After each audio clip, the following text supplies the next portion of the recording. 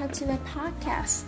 This is half past 2 in the afternoon. I haven't launched any podcast since the last 7 days because my family encountered a home drain system.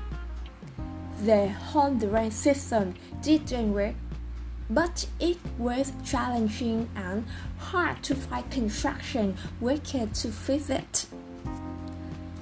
Luckily, we managed to fix that within 7 days, and right now we are busy with cleaning the house.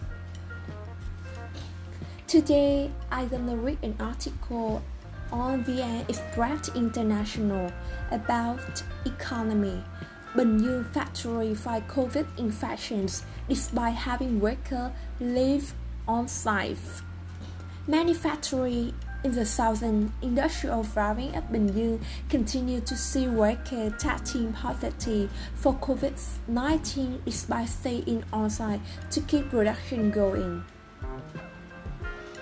Over 700 people are now being isolated in the factory. Many areas in the factory are closed and with air conditioning, and the delay in testing resulted in the threat of disease.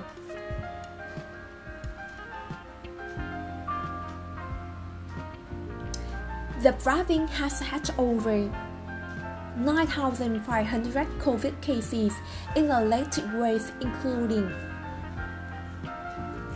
2,000 factory workers, always a depressing news for Vietnam.